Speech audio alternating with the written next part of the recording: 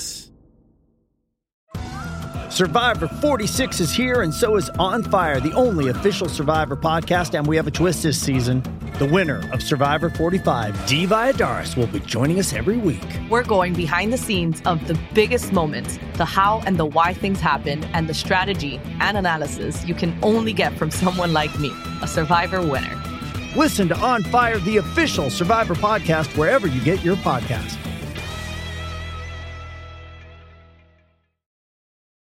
Does Monday at the office feel like a storm? Not with Microsoft Copilot. That feeling when Copilot gets everyone up to speed instantly? It's sunny again. When Copilot simplifies complex data so your teams can act, that sun's shining on a beach. And when Copilot uncovers hidden insights, you're on that beach with your people, and you find buried treasure. That's Microsoft Copilot. Learn more at Microsoft.com/AI for all. This episode is brought to you by Paramount Plus. Get in, loser! Mean Girls is now streaming on Paramount Plus. Join Katie Heron as she meets the plastics in Tina Fey's new twist on the modern classic. Get ready for more of the rumors, backstabbing, and jokes you loved from the original movie with some fetch surprises. Rated PG-13. Wear pink and head to ParamountPlus.com to try it free.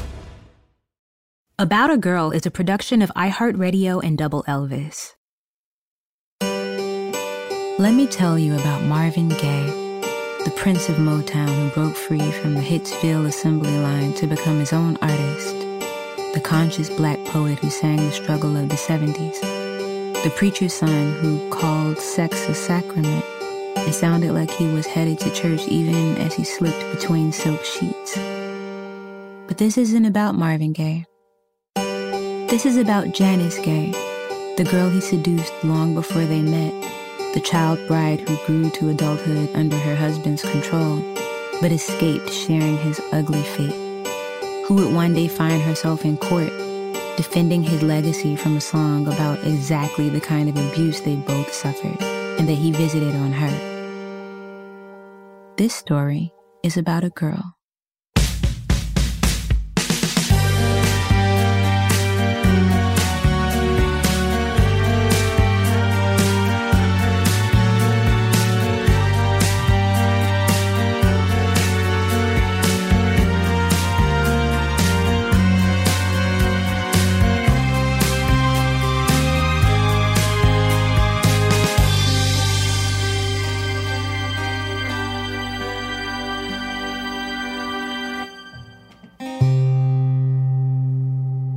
The first time she sees him, she's 8 years old and he's a dream, glowing in high contrast on a black and white TV.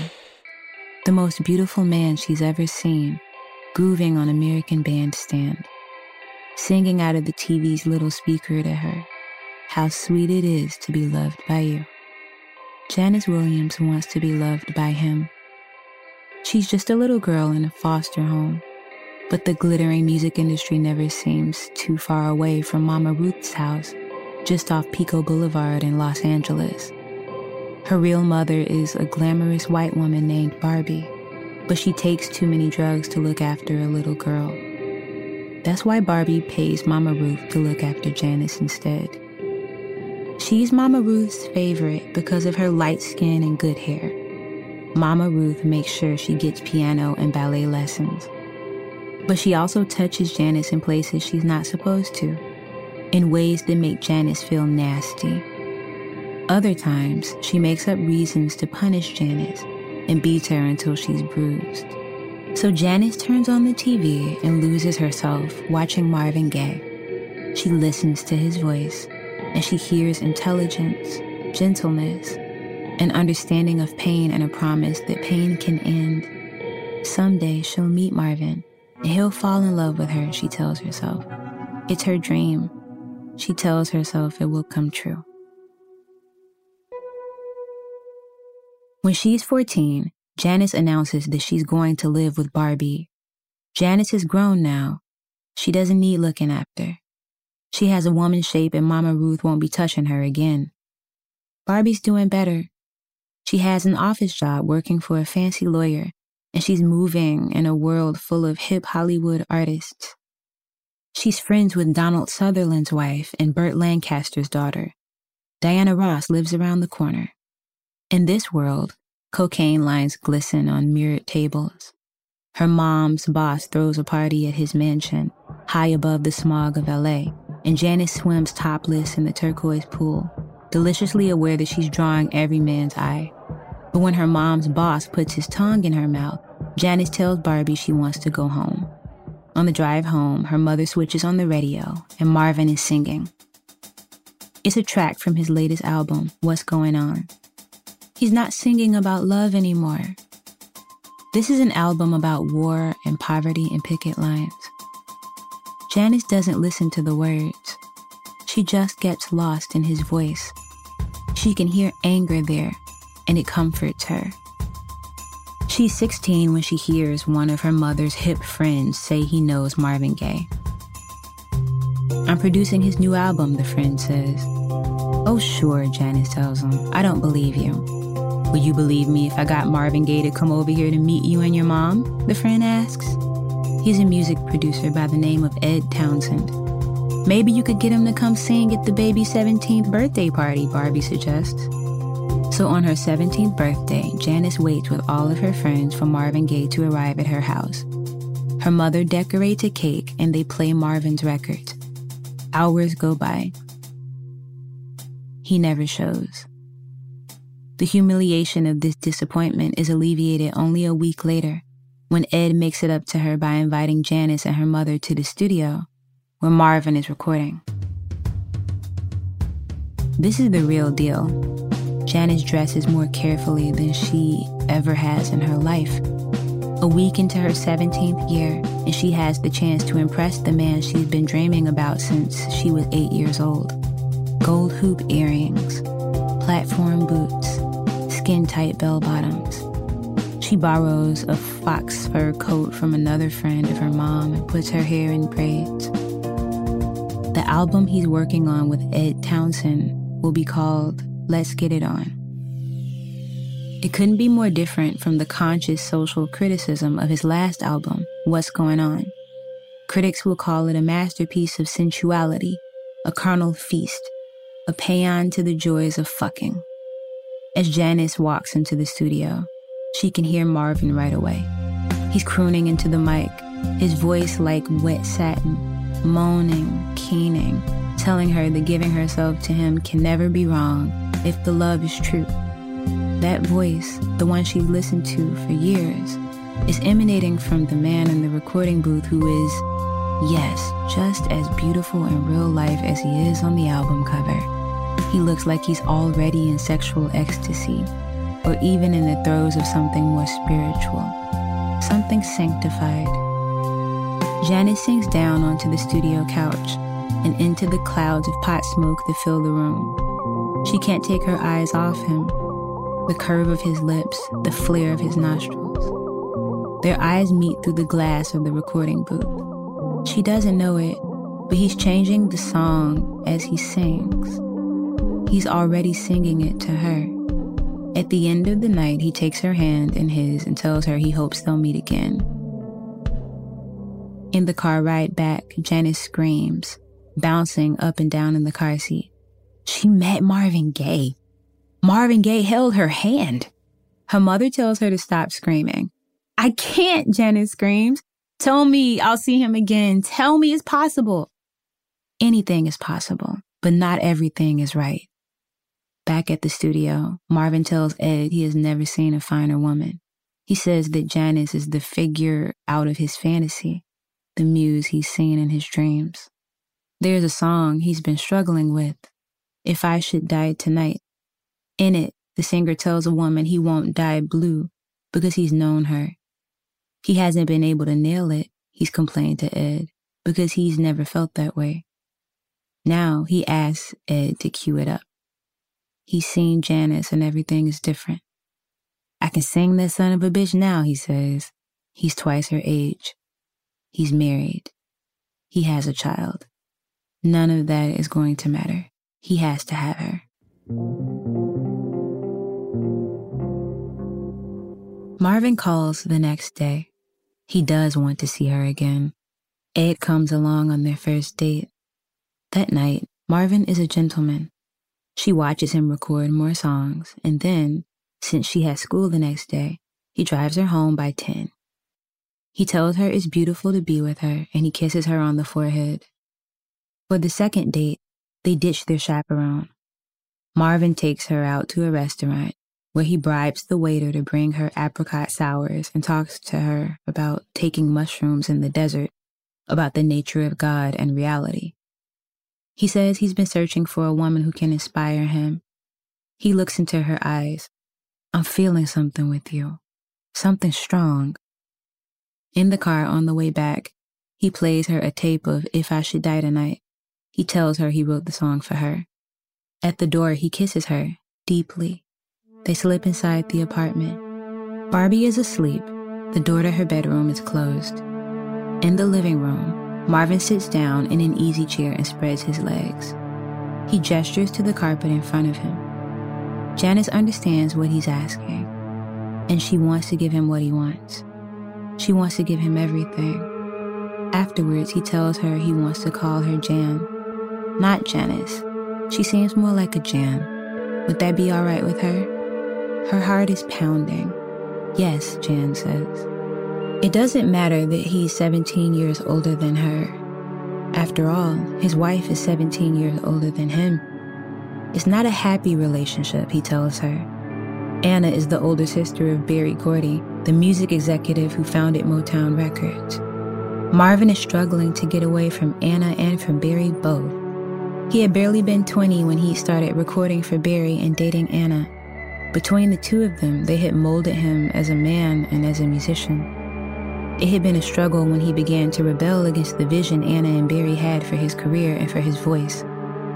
Now Anna is back in Detroit, and he's still under contract to Berry, but he's living on his own in a one-bedroom in Culver City. It doesn't take long before he moves Jan in with him. And not long after that, he begs Jan to drop out of school. He doesn't like having to compete with those high school boys, he tells her. And besides, there's nothing she needs to know that he can't teach her. He reads Shakespeare, Carlos Castaneda, Edgar Cayce. He's educated, erudite. They make love constantly. Sex with him becomes the main event of her daily life. The intelligence and gentleness she heard in his voice all those years, she experiences now in his touch, in his words. Later, she will realize the pain she heard in his voice is real too.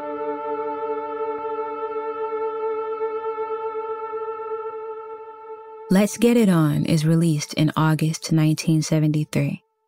Jan and Marvin had been together barely 6 months. It's immediately a monster hit. For Marvin, it's a catastrophe. He is, she's beginning to learn, deeply ambivalent about show business. He loves music but hates to perform. He craves praise but shuns press. His ego drives him, but whenever he succeeds, it feels hollow. He feels like he's turning a trick, selling himself. He thrives on publicity and feels dirty for seeking it. It's a pattern in his life that would also pervade their relationship. As Let's Get It On climbs the charts, he retreats. He and Jan move out to a cabin in the canyons, far from the music execs, tour managers, fans, and reporters. By the time they come back, she's pregnant. He sends her to stay with his family while he embarks on the world tour his managers have finally strong-armed him into. As soon as she walks into the Gaye family homestead in D.C., she knows something is off. His mother is quiet and polite. His father is overbearing and erratic. He's wearing curlers and pantyhose. Marvin has rarely talked to her about his childhood, but over the next few weeks, his brother Frankie fills her in. He tells her that Marvin adores his mother and despises his father, a singer and Pentecostal preacher whose religious views are both strict and strange. Marvin Sr. preached to his children that rock and roll was evil and that sex was sin, but he privately received women from the church in his bedroom and publicly went out dressed in his wife's clothes. Their father's proclivity for cross-dressing turned his surname, Gaye, into a schoolyard taunt his sons had to endure. Marvin would later add an E at the end to soften the implications. It wasn't as if they could retort that their father was actually a cross-dressing heterosexual adulterer. But those blows to his pride weren't the worst injuries Marvin sustained from his father. When an uncle molested him, Marvin Sr. ignored it. And when Marvin confronted his father about his hypocrisy, he beat Marvin so badly it left raw welts on his back. These stories are so much worse, Jan thinks, than her experiences with Mama Ruth. Her suffering is nothing compared to Marvin's.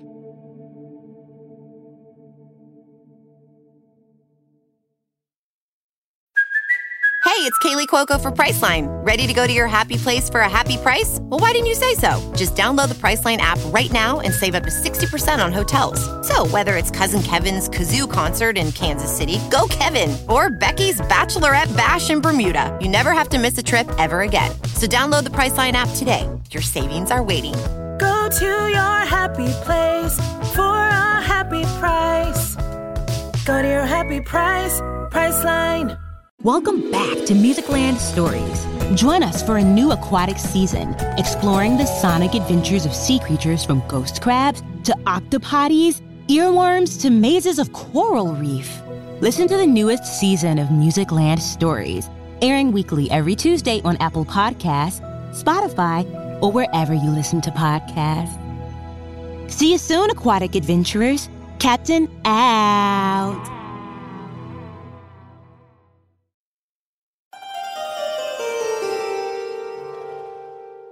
Jan is 18 when she gives birth to their daughter, Nona, whom they call Pi.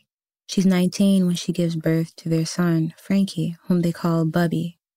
With Jan as his muse, Marvin is recording a new album.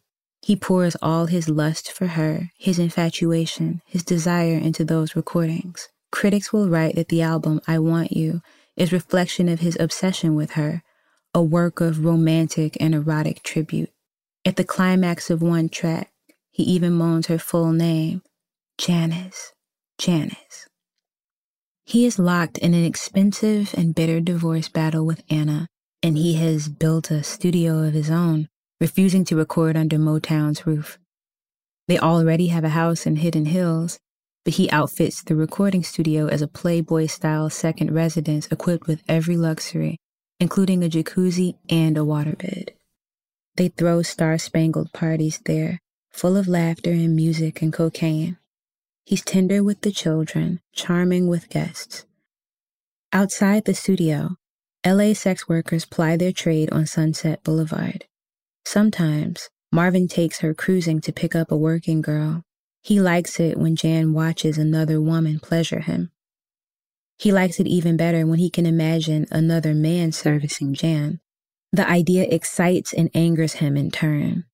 It's as if his greatest desire and his worst fear are inextricably entangled. One of the men he imagines her with is a young singer named Frankie Beverly. Marvin is helping Beverly with his career. He admires the young man's talent, but at the same time, he keeps trying to engineer an encounter between him and Jan. You know you want him, he tells her. She protests that she doesn't. He's your man, he says. When Beverly is due in town for a joint concert with Marvin withdraws from Jan. He won't touch her. He belittles her appearance, the weight she gained through her pregnancies, the stretch marks on her belly. He tells her she's lost her youth. She's 20 years old. Then, when she's miserable with loneliness and insecurity, he finds a reason for her and Beverly to be alone. He books them adjoining rooms in a hotel, telling her he wants to be alone in their home to concentrate on his music. A few hours after she arrives at the hotel, Marvin bursts into her room, hoping to find them in flagrante. She can't tell if Marvin is enraged or disappointed when she finds them talking, fully clothed. A few weeks later, the night of the concert, Marvin is acting strange, manic and jumpy. He's high out of his mind when they get into the limo to go to the venue, and he tells the driver to make the half-hour trip in 10 minutes. At his urging, the limo races faster and faster, swerving in and out of traffic. And then it crashes. Jan regains consciousness as she's being carried from the car by rescue workers. She doesn't know it yet, but the driver is dead.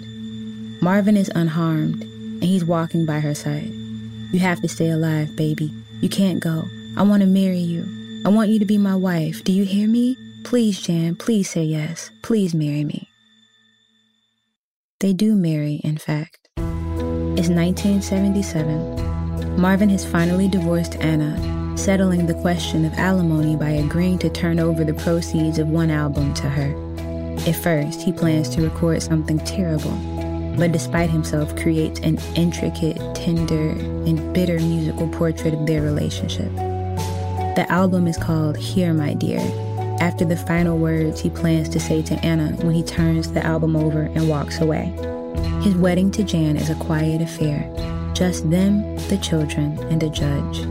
Later, when she looks back on the years of their marriage, she'll remember it as a doomed chase across oceans and continents, trying to keep their love alive in the shadow of Marvin's compulsive nature. Will they love each other more in New Orleans? Will they treat each other better in London or Paris? Will Hawaii bring them peace? They love each other in New Orleans, in London, in Paris. They fight in all those places too. They even fight in the paradise of Hawaii, where Marvin tries to get her to sleep with a local college student. Aren't you dreaming of having that hunk on top of you, he asks. I know you're insatiable. Stop these games, she begs. You love these games, you know you do.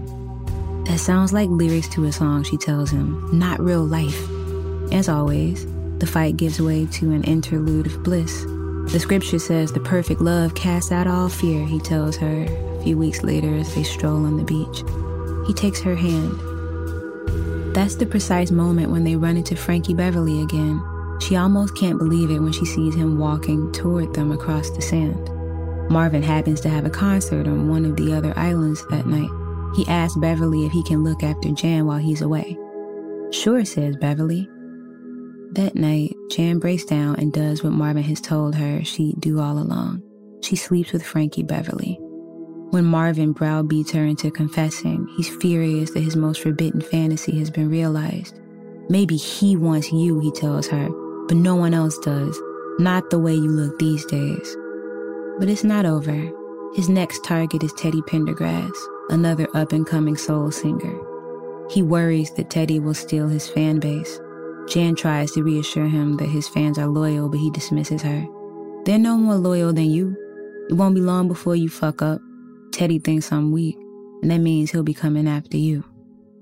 Later, after she starts sleeping with Teddy Pendergrass, he tells her that after one of his shows, Marvin sent him a dozen red dead roses.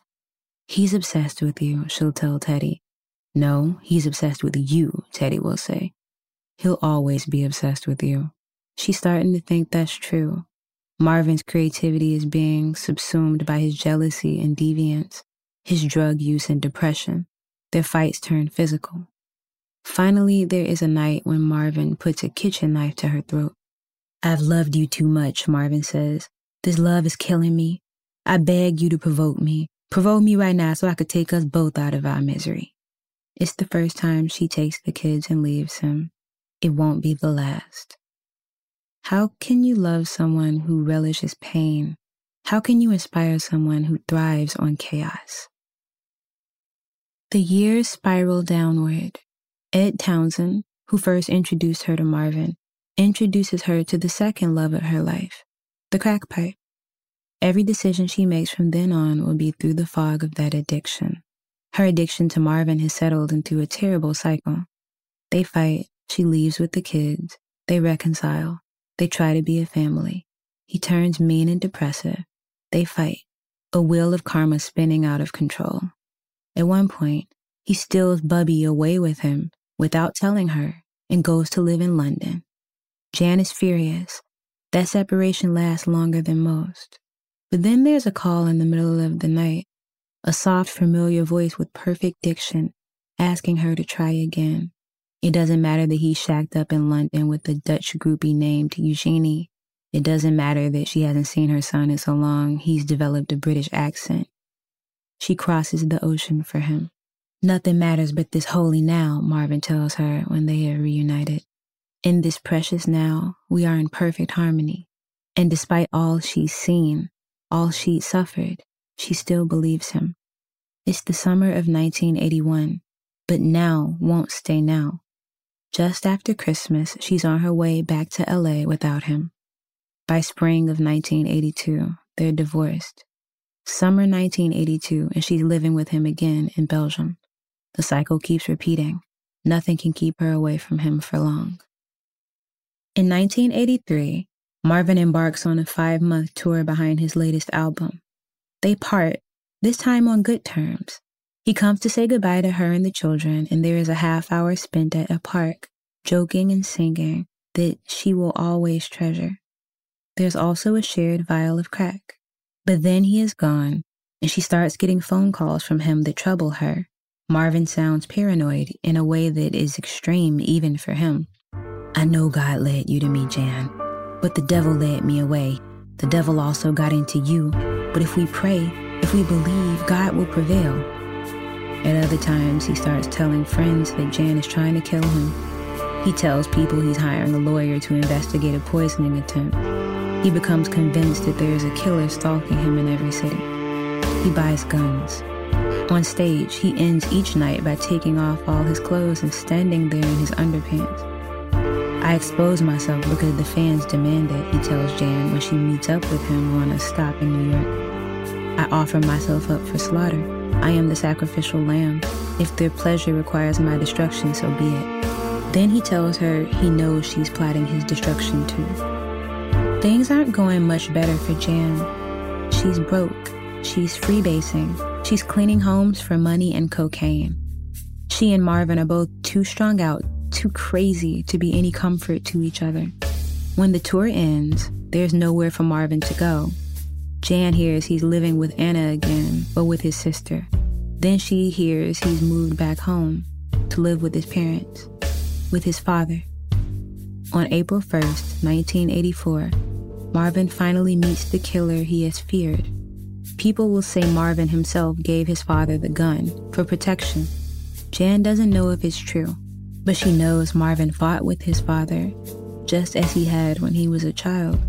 And she knows that Marvin's father, his tormentor, the man whose love he never stopped longing for, shot him dead.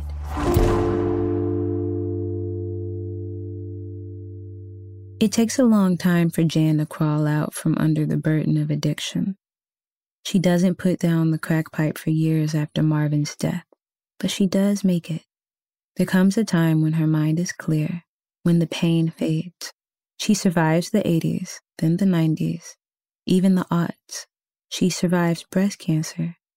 In 2010, she leaves LA with her son and her daughter and her grandson and settles in Rhode Island, where her grandson can go to a good private school.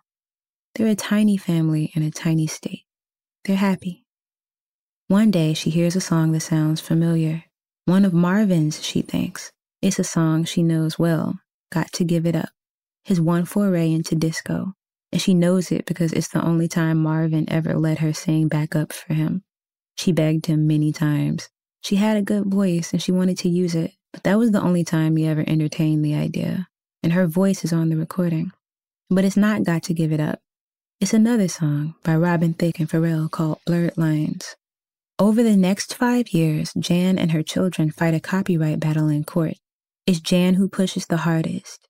She knows in her heart that Marvin would fight for his music. She tells her lawyer that she believes Marvin is watching over her. She still talks to him, all the time, out loud. She believes he answers, in signs and in music. Even now, she only has to play his songs to feel the way it felt to be with him in the good times, when he was a mellow philosopher prince and she his closest companion. Sometimes she'll hear one of his songs when she least expects it, and a lyric will jump out at her, a snatch of language that clarifies something she's pondering or struggling with. That's when she knows his spirit is near. Throughout the court battle, she never talks about Blurred Lines itself, about the lyrics so close to the things Marvin said when he was in the throes of sexual anguish. You know you want it. She heard that from him so many times. Perhaps it's unbearable to hear those words in a song that so closely resembles one of his. In 2018, a judge sides with Jan and her family. I'm happy, she tells reporters. And she is. Free of the poisonous combination of her husband and the drugs, their collusion to bury her sense of self deep underground, Janis finally grasps the stunning breadth of Marvin's mental and emotional torment. From her now safely removed vantage, she can recognize his behavior as classic manic depression, laced with psychosexual chaos that he could never himself grasp. And here, in this place of hard-earned peace, she finds compassion and gives herself a gift. She forgives Marvin Gaye and herself for getting lost in him. Marvin Gaye's cool exterior, his good looks and charisma, his unparalleled smooth voice and delivery, his social consciousness and sense of sonic adventure have made him an idol for the ages. His tragic and senseless death immortalized him for generations of fans and has largely caused his harrowing interior life to remain in the shadows. His timeless music is part of the fabric of our popular culture, 47 years beyond him. But this isn't about Marvin Gaye. This is about Jan Gaye, a young beauty mistreated by the world who has now lived long enough to tell her own story, who has found a contentment that Marvin never could because she survived. This is about a girl.